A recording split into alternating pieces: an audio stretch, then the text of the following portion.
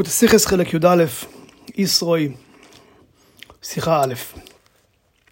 יתרו מגיע למדבר לפני מתן תורה ואומר, ברוך השם אשר הציל אתכם מיד מצרים ומיד פרעה, אשר הציל את העם מתחת יד מצרים. והוא ממשיך, עתה ידעתי כי גדול השם מכל האלוהים. הגמרא אומרת מסכת סנהדרין, תנא משום רבי פפאיאס, גנאיו למשה ו60 ריבו, שלא אמרו ברוך עד שבא יתרו ואמר ברוך השם. זאת אומרת, זה הוגנאי להם, שהם לא אמרו מה שהוא אמר. אבל השאלה היא, הרי לא מזמן, בקריית ים סוף הם שרו שירה שלמה. אז ישיר. מה היה ליתרו שאין להם?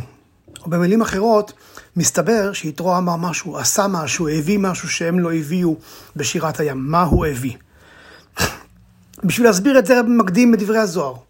שהזוהר מוסיף על זה ואומר, עד שלא בא יתרו והודע לקדוש ברוך הוא, לא ניתנה התורה לישראל. וכשבא יתרו ואמר, ברוך השם אשר הציל אתכם, עתה ידעתי כי גדול השם מכל האלוהים, על ידי זה פעל די סטלק קודשבריחו ביקורי אילה ותתה ולבטר יעב אורייתא בשלימו. כלומר, אז הוא גרם שהקדוש ברוך הוא יתפשט בעולם כולו למעלה ולמטה, ובזכות זה ייתן את התורה לנו, לעולם. זאת אומרת, לא רק שליתרו היה משהו שבקריית ים סוף לא היה, בדברי יתרו, במעשיו של יתרו, היה טריגר שהוביל למתן תורה. מה היה שם? שוב בהקדים, כשמדברים שיתרו הגיע כתוב, וישמע יתרו כהן מדיין. התורה לא באה לגנות את יתרו. למה היא מוסיפה את זה שתוארו הוא כהן מדיין? לא מספיק להיות השוור של משה רבינו, חותן משה. בפרט שכהן מדיין יש לו שני פירושים. פירוש אחד, כהן מלשון שר. שר, כלומר מושל, איש חשוב מאוד במדיין. הפירוש השני שהוא היה כהן לעבודה זרה. זאת אומרת, אדם שרש"י אומר שהיה מכיר בכל עבודה זרה שבעולם. הוא הכיר את הכל. אז למה נספר את זה? מה זה מוסיף לכבודו? והייחוס של הנכדים שלו זה לא נותן שום דבר. הרב אומר, הוסיפו את זה כדי שתדע את גדלות האירוע, את גודל האירוע. גודל האירוע הוא כל כך גדול, שאדם כמו יתרו, שהיה כהן מדיין, גדול בעולם הזה, וכהן מצד עבודה זרה, מבחינה דתית, רוחנית, הכיר את הכל, ובכל זאת בא והתגייר, איזה גודל המעשה הזה.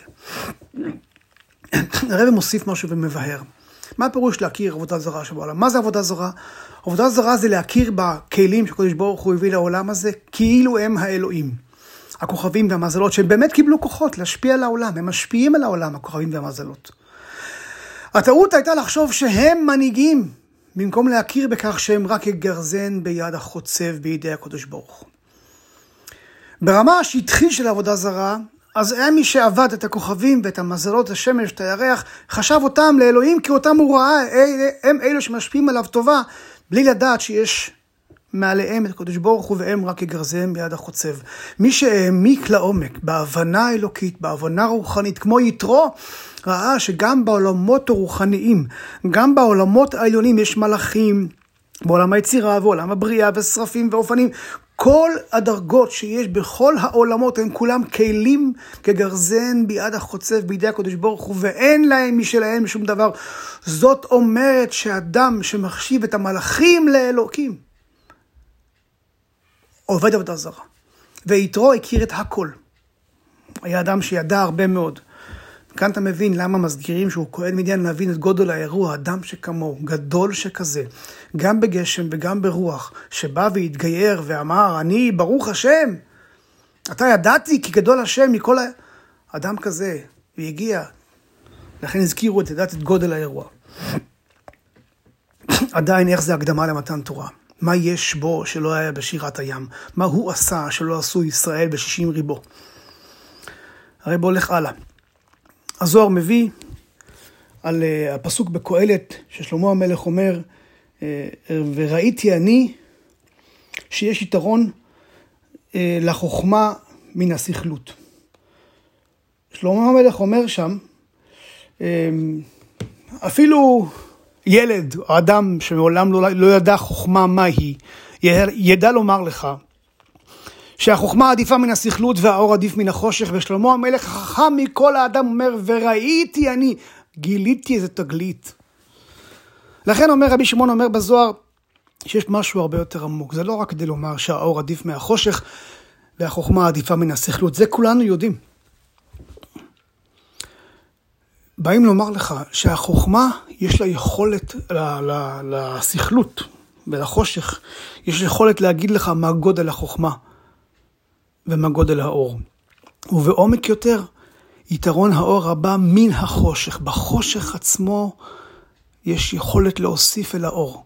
כשמבררים את החושך, מבררים כמו דין בורר בשבת, שבוררים את הטוב מן הרע, כשמוציאים מהחושך דברים שיש בו, דברים טובים שיש בו, מבררים את הרע שבו, מוציאים את הטוב שבו, לוקחים, מוסיפים אל החוכמה, זה יתרון האור, האור מקבל יתרון מן החושך, החוכמה מקבלת יתרון מן הסכלות.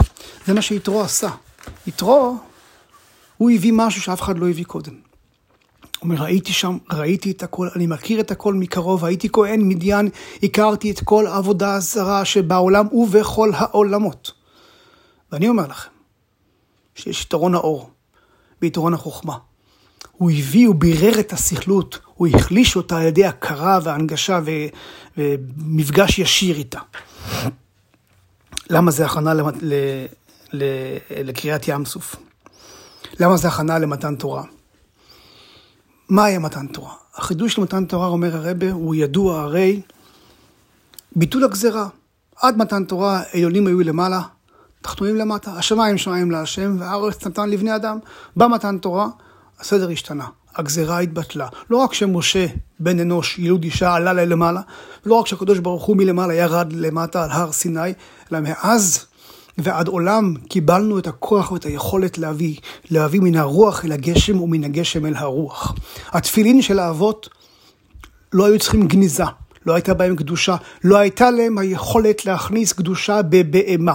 לנו יש יכולת לקחת בהמה ולהפוך אותה למזוזה ולתפילין, להכניס קדושה לתוך גשם וגם ההפך.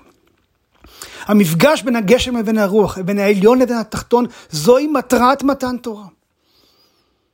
ויתרו הביא את זה במקסימום. כי בקריאת ים סוף גם אז היה.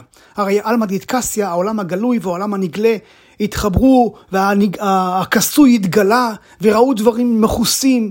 היו דברים נפלאים בקריאת ים סוף. אבל לא את הלעומת זה, לא את הכוח התומה שבעולם. בתוך עולם הקדושה, בתוך הטוב של העולם, יש גלוי ומכוסה, ובקריאת ים סוף, ראו שגם העולם המכוסה חווה את הקדושה של הקדוש ברוך הוא באופן מלא, בכל העולם כולו, כל המים בעולם נחצו וכולם התגלו. אבל המצרים, שהם מסמלים את הסטרא אחרא, את הטומאה, את הלעומת זה, אלה שהיו בקריאת ים סוף, הם בהם לא פעלו, אותם הרגו, לא פעלו בהם. השמידו אותם, לא פעלו בהם, לא ביררו אותם, לא הוציאו מהם, לא ניקח מהם כוח ותוספת לתוך החוכמה, לתוך הקדושה, כי פשוט הרגו אותם. ואז בא יתרו והציג משהו חדש. יתרו אמר, אני לא הורג, אני יכול להיפגש ולהוציא מהם את המקסימום, להחליש אותם, לקחת משם כוח אל הקדושה. ולכן קרה מלחמת עמלק. מלחמת עמלק יכולה הייתה להיות כי נשאר כוח בעולם. נשאר המולק בעולם שאמר, בי לא נגעתם. אולי תהרגו אותי. אבל לא גרמתם לי חולשה, לא נפגשתי עם הקדושה, הקדושה לא ביררה אותי. ואז הגיעה מלחמת עמלק. יתרו שראה את כל זה, אמר, יש פה משהו שחסר. בני ישראל עשו עבודה. הקדוש ברוך הוא עם קריאת ים סוף, הכל נעשה. את עמלק עדיין לא ביררו, החלישו אותו לפי חרב, אבל לא ביררו. אני אבוא, ואני אביא משהו שאף אחד לא נתן בעבר. באתי וראיתי את כל האלוהים, והנה אני אומר לכם, מתי ידעתי? כי גדול השם מכל האלוקים. ולכן זה מה שרש"י אומר, וישמע יתרו, מה שמע? מה שמועה שמע הוא בא? כתוב שהוא קריאת ים סוף ומלחמת עמלק. למה לא כתוב ניצחון עמלק? למה כתוב שהוא שמע את קריאת ים סוף ומלחמת עמלק? כי הייתה מלחמת עמלק. מה שמשך אותו להגיע זה לא הניצחון של עמלק, זה המלחמה של עמלק. ההבנה שעמלק עדיין יכול להילחם. אז הוא בא להביא משהו שלא היה קודם. ולכן הוא היה ההכנה למתן תורה. הוא זה שהכין את העולם עוד שלב למתן תורה. עוד שלב לחיבור של עליון ותחתון, למפגש של עליון עם תחתון, שבני ישראל לא עשו ולא יוכלו להגיע שם, כי רק יתרו שהיה שם, שפגש מקרוב את כל העבודה זרה שבעולם ובעולמות, הוא זה שיכול היה להגיש לנו על מגש ולהביא, הנה, גם מול כל אלה, גדול השם מכל האלוקים, גם לשם אפשר להביא את המצב של מתן תורה, של עליונים יורדים למטה, מטה, במעלים ומבררים לקדושה. מה לומדים מזה? זה לרבי הכל מגיע להוראה ועבודת השם. לומדים מזה שאחרי מתן תורה, המטרה שלנו היא בכל דרכיך דאהו, בכל מה שאתה עושה, לא רק בדברים שקשורים לבית הכנסת ולכולל, גם ביום יום, גם בדברים ובלשון של הרבי, גם בענייני הרשות הקרובים לקדושה, וגם בענייני הרשות הרחוקים מקדושה. גם לשם להביא את דבר השם.